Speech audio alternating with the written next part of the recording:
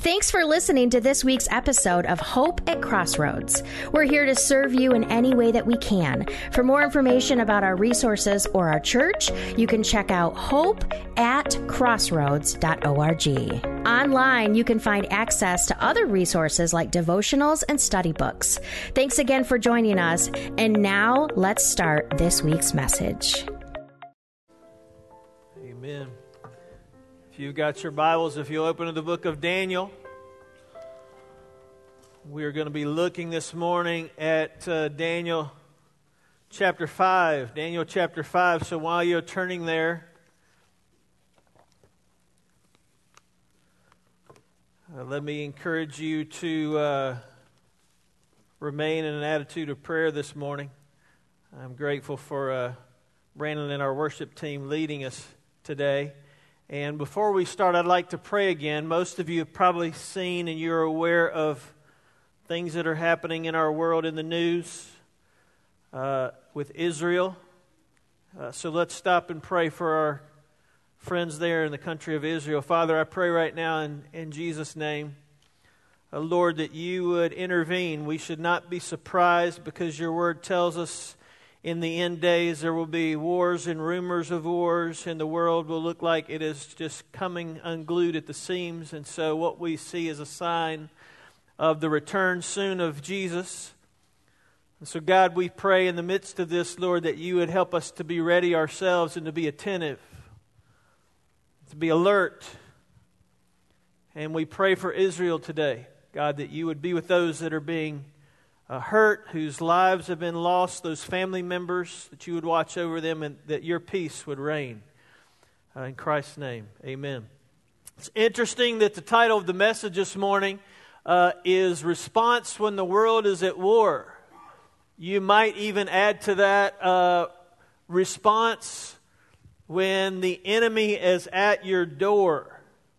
And we're going to pick up our story with Daniel chapter 5.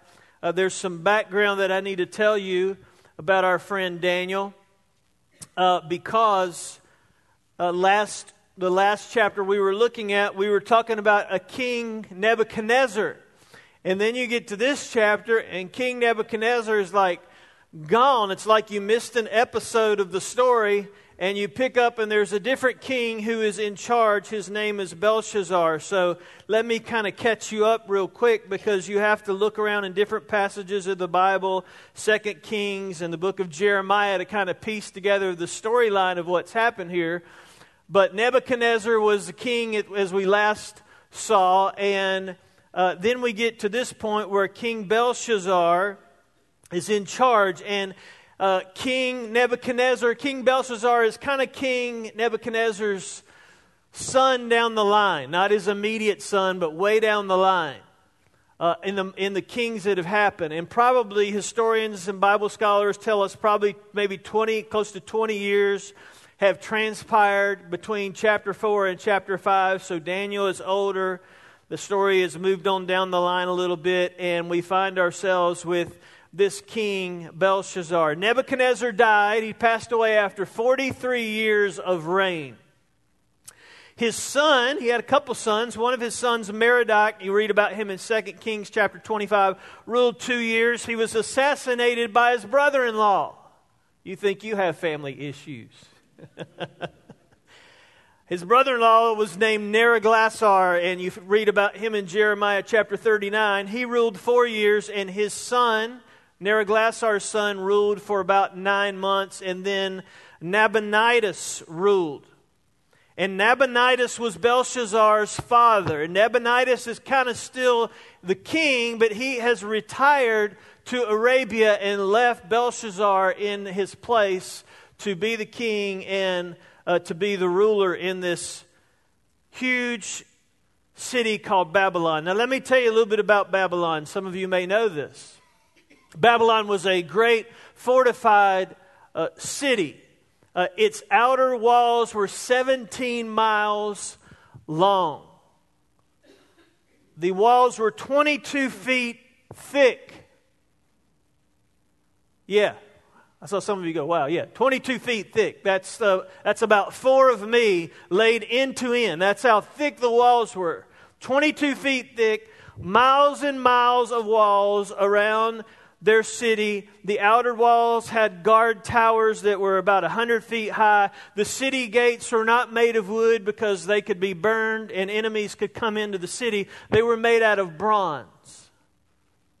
And in between these walls were all kind of channels and systems of inner and outer walls and moats that supposedly made the city very, very secure. So this is a fortress that the king is in charge of and he is guarding.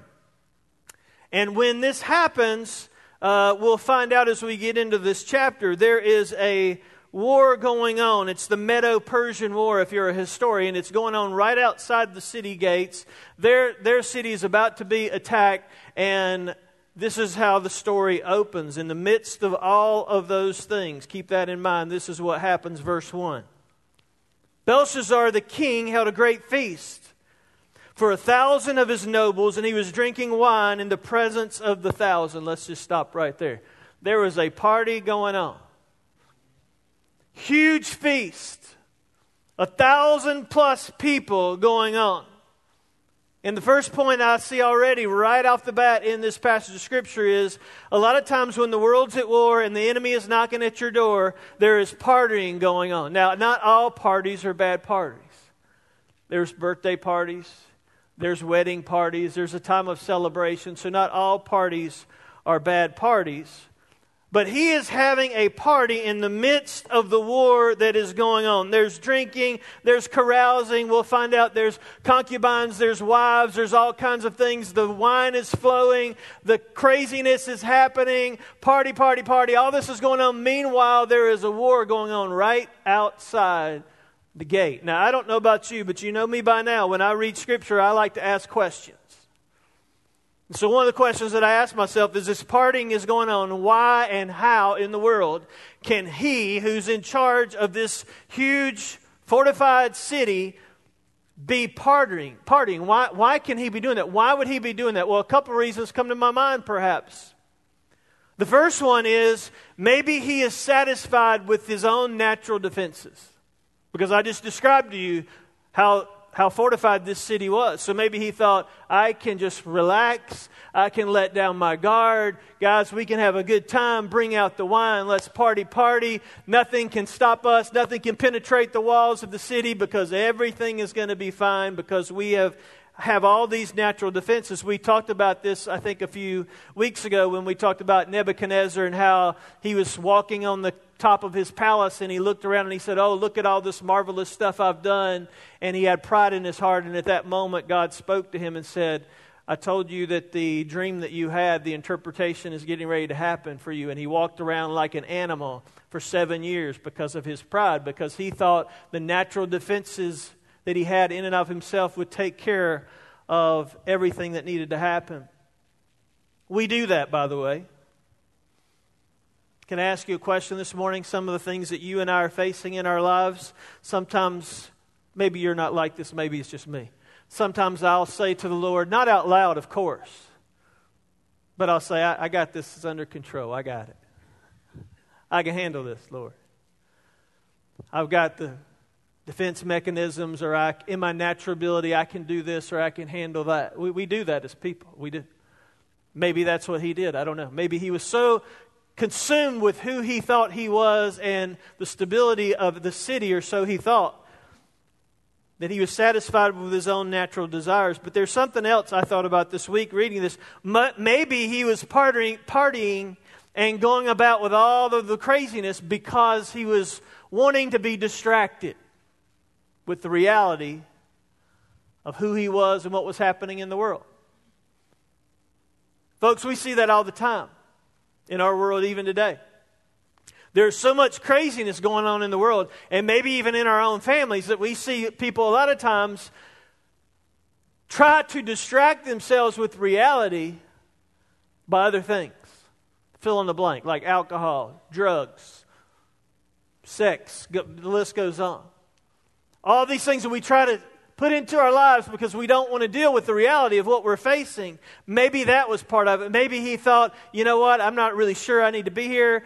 My dad is the king. He's left me in charge. He knew the history of all the assassinations and the killings, what the bloodline behind him of what had happened. And now here he is. Maybe he's fearful, thinking, okay, these assassinations were happening. People killed. People died. I don't know. Maybe, I don't know.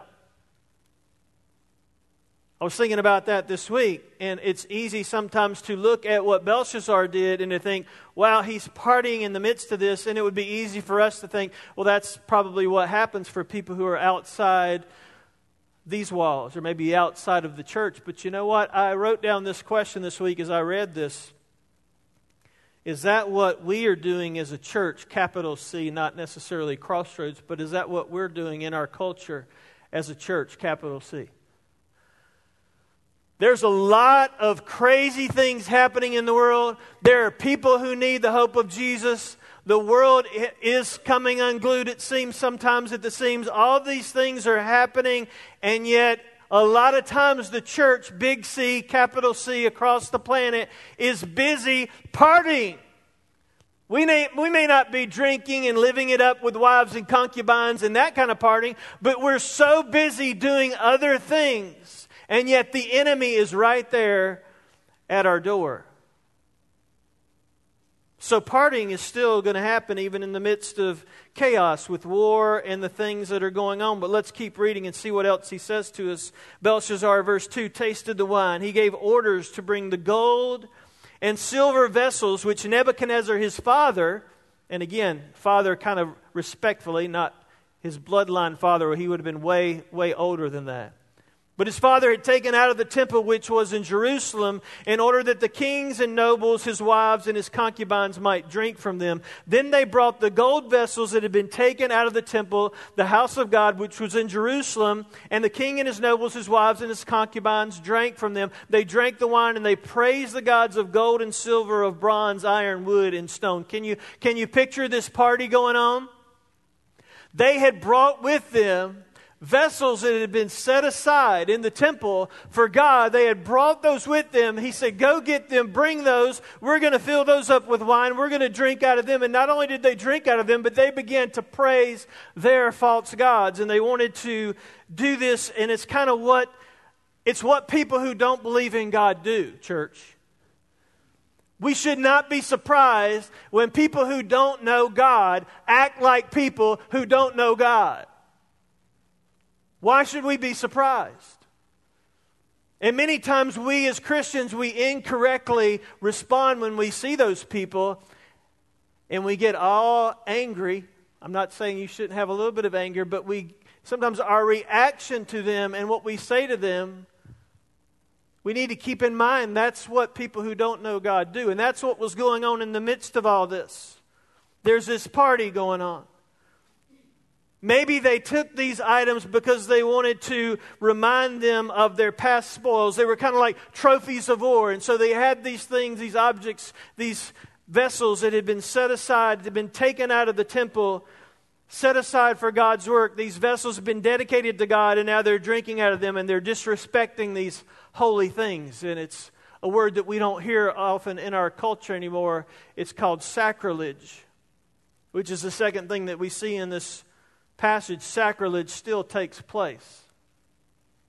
Belshazzar was foolish enough to not only lose all semblance of self-control at this party, all that's happening is for sure, but not only was he losing self-control and all the partying was going on, then he started to openly mock God. You say, what is sacrilege? Because that's a word we don't use even in church a lot anymore. Let me give you the definition. Sacrilege is the crime of violating or profaning sacred things. Alienating. Things that have been appropriated or consecrated for religious purposes. When the sacrilege that happens is when the offense is verbal, we would call it blasphemy. When it has to do with an object or something physical, we would call that desecration. Sacrilege is still taking place, and it takes place in our world all the time. As a matter of fact, one of the most common forms of sacrilege you and I would point to today is when people profane God's holy name, when they take His name in vain. That's a definition of sacrilege. So all this was happening. By the way, it happens in our world every day. We don't talk about it a lot, even in the church. I mean, recently there was an artist, this has been probably 10 years ago or so, I remember there was an artist who had a representation of Jesus Christ as Ronald McDonald. And the sculpture he had called it McJesus.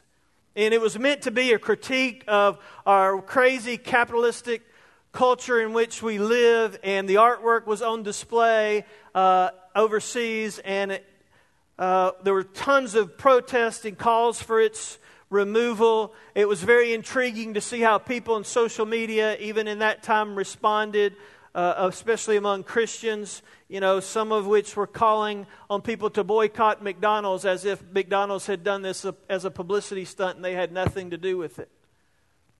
We've seen it happen in recent years, even among our denomination, where, certain corporations do things like our friends at, you can edit this out later, Paul, like at Disney World, and the Christians say, well, we're not going to go to Disney World. Let me just tell you, church, if you want to boycott every ungodly company in America, you and I will be walking around with no clothes on, and we will be sitting out in the woods, because there's not one company in America who is not at fault in some capacity. Unfortunately, that is the crazy world in which we find ourselves, much like Belshazzar's world.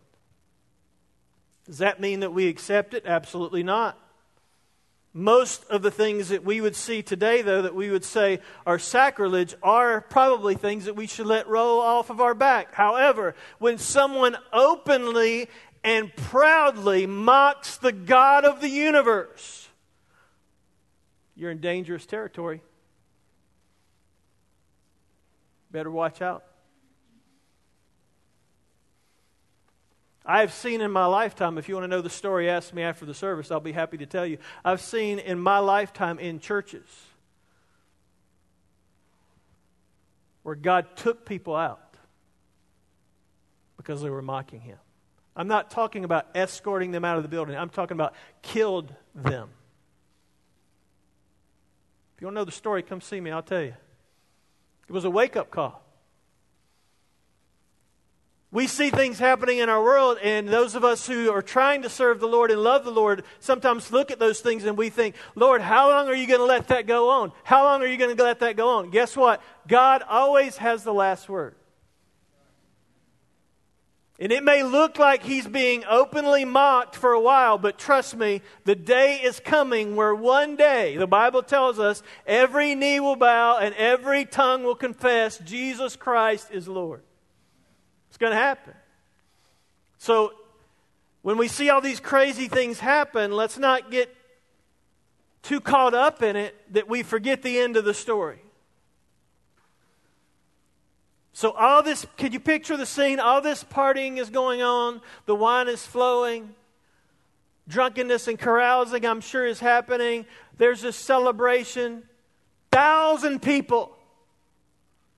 That's 5 to 6 times the number of people in this room. Can you imagine all these people and the party and the music is probably going and everything's going nuts and they're in the royal palace, and then all of a sudden, the Bible says on verse 5, suddenly the fingers of a man's hand emerged and began writing opposite the lampstand on the plaster of the wall of the king's palace. And the king saw the back of the hand that did the writing, and the king's face grew pale, and his thoughts alarmed him, and his hip joints went slack, and his knees began knocking together. Yeah, I bet. My knees will be knocking together too. Can you imagine if in the midst of our time together, all of a sudden this hand appeared over here on the concrete wall so big that you could see it and it started writing? That's where we get the phrase, by the way, the writing on the wall. Which brings me to this point that I see here. The Lord will still communicate clearly. Even in the midst of chaos, even in the midst of craziness, even in the midst of all the junk going on in the world, yes, sacrilege will take place, but the third thing we need to remember is the Lord will still communicate clearly, even in the midst of it, and sometimes in an unusual way. I love that. What happens? Fear. Verse 6 tells us the king's face grew pale. He is, a modern day translation would be, he's freaking out. This hand appears and starts writing on the wall. And there are letters that are appearing on the wall. And the king is watching this. And all of a sudden the partying stops, I imagine. And the noise goes to from a deafening noise to silence. And everyone starts looking at the wall. And everyone starts going, what in the world? They're starting to freak out. And his face grows pale. And his hip joints were slack, which means he's almost maybe doing like the Elvis Presley. I won't even attempt that. I might throw my hip out of joint. He's shaking. And I read this, and I was talking to one of our dear friends this morning before church, and we were talking about this. There is such a fear of what he sees on the wall. Let me ask you this question. Do I have that kind of reverent fear for God? Can I be honest with you? Sometimes I do, most times I don't. Maybe that's the problem with the United States of America right now. Maybe that's the problem with the church in the United States of America. We have no healthy, reverent fear for God anymore.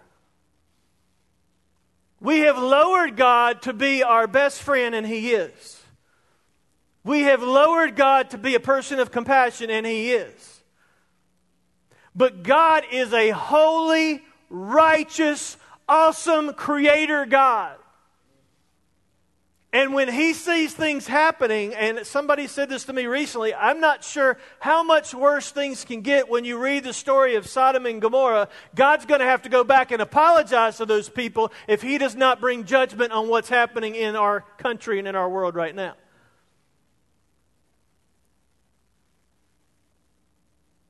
Do I have that kind of fear?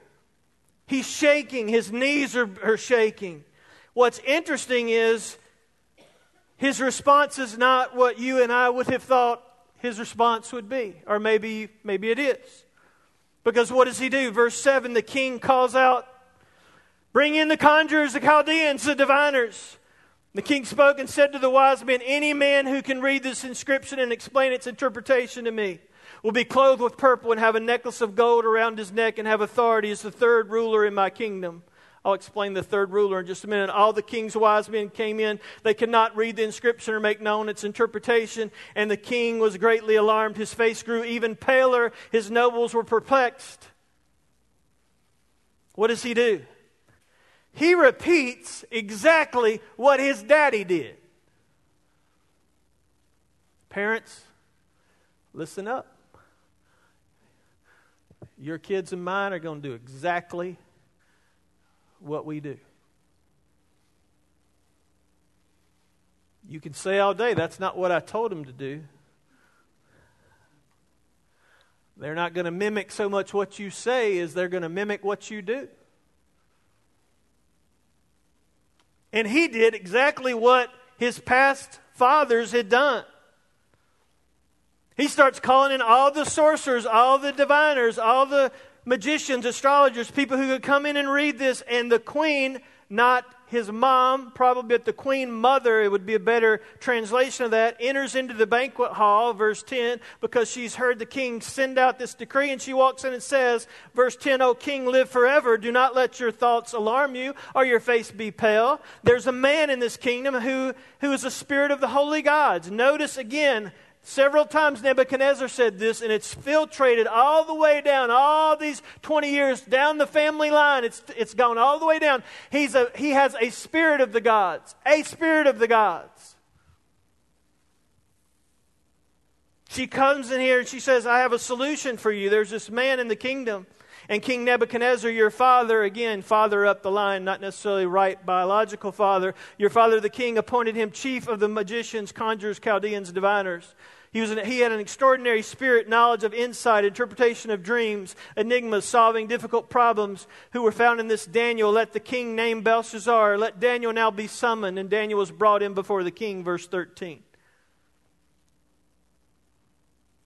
So he repeats exactly what in history, if you don't know your history, by the way, you're doomed to repeat it. What's interesting is he knew this. He knew all this history. You're going to say, how do you know? We're going to read the scripture in a minute that's going to tell you that he knew this, because Daniel's going to come in and tell him. I mean, this is crazy. The writing on the wall, he calls out to all the people that he should know are not going to be able to come in and bring him the interpretation. There's a lot going on right there where the Lord is trying to get his attention. And my question I wrote down for myself this morning is, what's the Lord doing to try to get your attention? Is he having to write it on the wall to get your attention and my attention? Because that's what he had to do here. And Daniel comes in, and thank God that brings us to the next point. Not only will the Lord communicate clearly, but the Lord still speaks through people. The Lord still speaks through people. Daniel comes in. Verse 13, he's brought before the king, and the king says to him, "Are you that Daniel, who is one of the exiles from Judah that my father the king brought from Judah? I've heard about you. I've heard about you. There's a spirit," again, a spirit of the gods in you. "And that illumination and insight and wisdom have been found in you. Just now, all the wise men, conjurers, they were brought in to read this inscription," verse 16. "But I personally have heard about you." See, he had heard about Daniel. He's heard about Daniel. Hello? Why in the world didn't you ask Daniel to come in and give the interpretation? It's interesting. Before we throw rocks, guys, we do the same thing. You and I run to things that we know are not answers to situations instead of immediately running to the answer. At least I do that sometimes. Maybe I'm the only one. And Daniel comes in. And one of the reasons we read there in verse 16, where he says, "I personally know this about you. You're able to give interpretations, solve problems. If you're able to read this inscription on the wall here and make it known to me, I'm going to clothe you with purple. You'll wear a necklace, and you'll have authority to be the third ruler in the kingdom." I mentioned to you about the third ruler. It's interesting. Why would he say the third ruler when he's supposedly the king? Why would he not say, "You can be right beside me, you can be second in command"? And archaeologists just in the last century have discovered why he did that. It's interesting how the longer that we live, history and archaeologists and scientists prove everything the Bible has already told us. So if you're a doubting Thomas, if you're a person here who reads the Bible sometimes and you're going, "I'm not sure I really believe all that because of blah, blah, blah," just hang on, live another 10, 20, 50, 100 years, and you'll find out that the world will prove what the Bible says is true every time, without exception. And archaeologists have discovered in the last century that the real king was Nabonidus, as I mentioned at the beginning of the message. His son Belshazzar ruled as second in the kingdom because Nabonidus had kind of decided to take an early retirement over in Arabia. And so Belshazzar could not give away second in command because second in command would have been himself. So he's like, "I'll make you third. I'll make you third in command." And what's Daniel's response to that? Daniel says, basically, keep your stuff. Keep your gifts, your rewards. I'll read the inscription of the king and I'll make the interpretation known. He says, "O king, the most high God granted sovereignty, grandeur, glory, and majesty to Nebuchadnezzar your father. And because of the grandeur he bestowed on him, all the peoples, nations, and men of every tribe and language feared and trembled before him." But you guys know the rest of the story. He got proud and he got prideful. And what the Lord did is he sent him out at 7 years to live as a beast. He lost his mind and he went crazy. And you know that, he says to Belshazzar, verse 22, "And yet you've not humbled your heart even though you knew everything that I've said to you. Instead, you've exalted yourself against the Lord of heaven. And then you've brought the vessels of the Lord's house before you, your nobles, your wives, your concubines. You've been drinking wine from them and have praised the God of silver and gold, bronze, iron, wood, and stone, which do not see, hear, understand. But the God in whose hand is your life breath and your ways, you have not glorified." Folks, it's interesting. We see this happen here and we see this in our world. When everything is going great and the partying is going nonstop, Scripture and God and Christianity can be mocked, neglected, made fun of, hidden away, and the world can just party, and just do whatever they want. But just wait until the God of heaven sends a sobering message to get our attention, and all of a sudden, panic-stricken people start running to the church house to hear a voice from God. We've seen it. Most recently, probably 9/11. I don't know what's going to be the outcome of Israel, but maybe we'll see it again. A flock of people coming back to the church to get a word from God. It's interesting how patient the Lord can be. 2 Peter chapter 3 says it like this: the Lord is not slow in keeping His promise, as some understand slowness. He is patient with you. Why? Because He does not want anyone to perish, but everyone to come to repentance. But the day of the Lord will come like a thief. The heavens will disappear with a roar. The elements will be destroyed by fire, and earth and everything in it will be laid bare. Since everything will be destroyed in this way, Peter says this: what kind of people ought you be? You ought to be living holy lives. Sitting on G, waiting on O. As a friend of mine says, ready to go be with the Lord because of the day and speed of His coming. It's really sad when you think about all the things that are going on in the world. But church, I will tell you, the Lord is still speaking. He still has something to say. The question is, are we listening?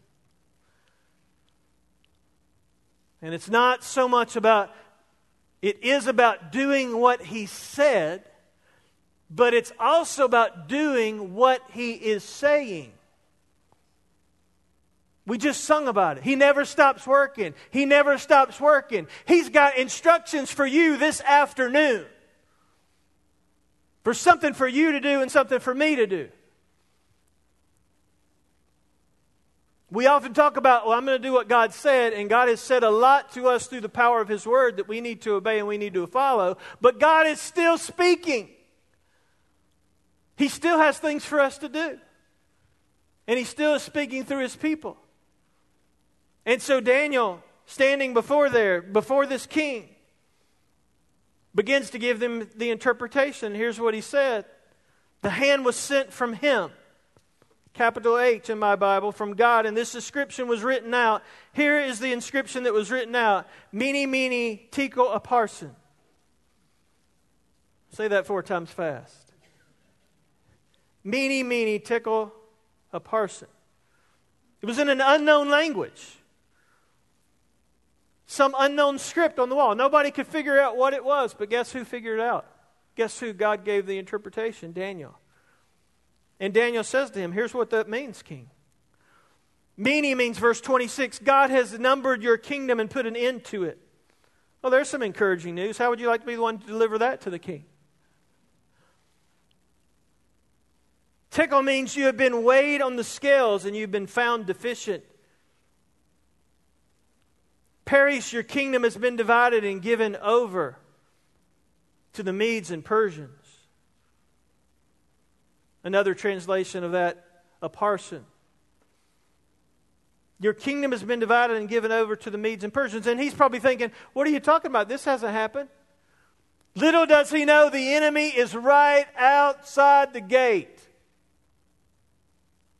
But they've been living it up. They've been partying. They have no idea that that's going on. Which gives me this as our last point this morning. Truth is still needed. Thankfully, Daniel was bold enough to go before the king and give him the interpretation and give him the truth. And how did he respond to that? Verse 29, Belshazzar gave orders, and they did clothe Daniel with purple. He was a man of his word, at least. They put a necklace of gold around his neck, issued a proclamation concerning him that he would now be the third ruler in the kingdom. But unfortunately, the story doesn't end there, because that same night he was slain, he was killed, and Darius the Mede received the kingdom, verse 31, at age 62. What is the Lord saying to us today? What's the Lord saying to you today? What He said to me this week was, wow, we live in a crazy world that is full of upheaval. There's all kinds of chaos. There's all kinds of craziness going on. But the good news that I have for you this morning is God is still speaking. God is still speaking through people. God is still speaking through His Word. God is still speaking through the power of His Holy Spirit. And the reason He's doing that is why? Because we are people who desperately need to know the truth. It's not being hidden. Jesus is giving us the truth in His Word, and He gives us the truth as we spend time with Him. He gives us what the truth is, and the truth is very much needed. But one of those phrases actually, I don't know about you, but kind of brings a little bit of concern to me. There's several of those words that are interesting. Mene, tekel, upharsin. That word tekel means you've been weighed on the scales and found deficient. You've been weighed on the scales and found deficient. And maybe this morning as you think about that, maybe you're like me. As I read that, I'm thinking, wow, we have all been weighed on the scales and been found to be deficient. Because the Bible says that all of us have fallen short of the glory of God. Yes, there is none without sin. No, not one. And because of those things that we've done wrong, the way we've lived, the sins that we've committed, the wages of those sins, what we have earned by those sins is death. But the free gift of God is eternal life through Jesus Christ. So how do I measure up? Because Daniel told the king, you've been weighed and you've come up lacking. How do I measure up? I measure up not because of who I am, but because of who Jesus Christ is. In Christ alone. That's how I measure up, because of the righteousness of God. Would you pray with me this morning? I don't know how the Lord's spoken to you today. Maybe in your life right now, there is something going on that God is trying to get your attention. Maybe He's writing it on the wall. Maybe you feel like He's had to pick up a 2x4 and you feel like you're getting hit in the head with it. See, here's what's interesting about our God. He loves you and He loves me so much that He will do whatever it takes to get our attention. As a matter of fact, He did whatever it took. He gave His only Son, that whosoever believes in Him would not perish, but have everlasting life. That's how much God loves you.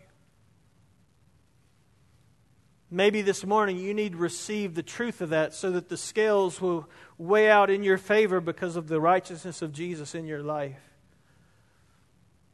And if that's you this morning, you just need to say, Lord, I throw myself at your feet and I don't measure up.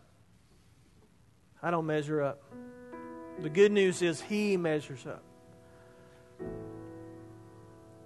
Maybe this morning you look at all the craziness in the world. And through all that noise and chaos, God is still speaking. He's trying to get your attention. He's trying to get my attention. Sometimes we're so distracted. And sometimes, if I'm honest, I hope you'll be honest. Sometimes I just say, God, I got that. I can do that on my own.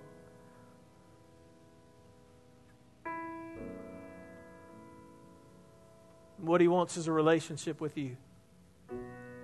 So then in just a minute, we're gonna stand. We're going to have a closing song, an invitation song. Brandon's going to lead us. But before we do that this morning, could you just take about 30 seconds and say, God, what are you saying to me today? How does this apply to me?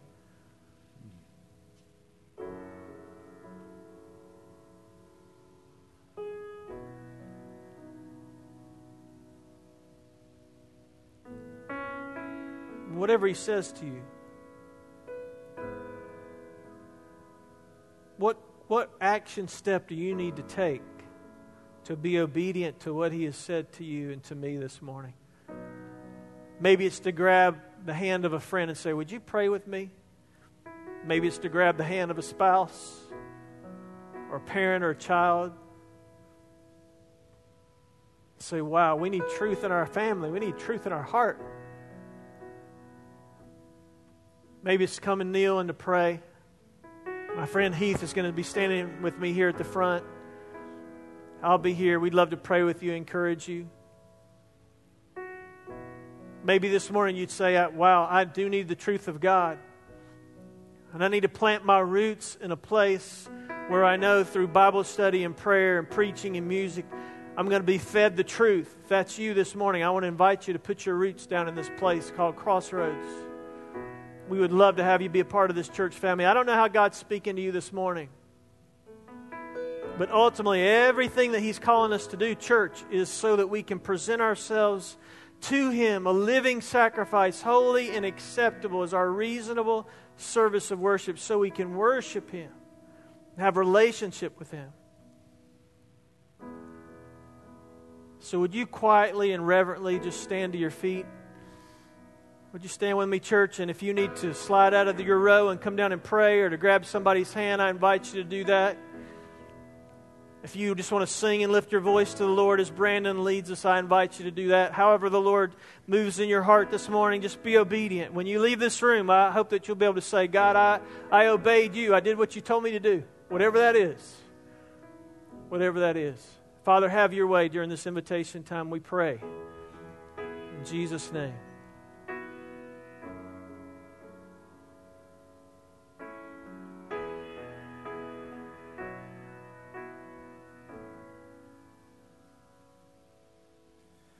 Light of the world, you step down into darkness. Open my eyes, let me see beauty that made this heart adore you. Hope of a life spent with you. Thanks so much for listening to this week's episode of Hope at Crossroads. We're so glad that you joined us for the message today. If Pastor Jack or any of our team can serve you, please reach out to us. You can send us an email at jack@crossroads.org or by visiting our website. We would be most grateful to know where you are listening because we have people all over the world listening to our podcast. You can send us a message through our website. We would appreciate your prayers for us as we are in the midst of a building campaign to reach more children and families in our local community in Greenville County, South Carolina. If you would like to help, you can always make your gift online at our website, hope@crossroads.org. Thanks for listening to this week's episode of Hope at Crossroads.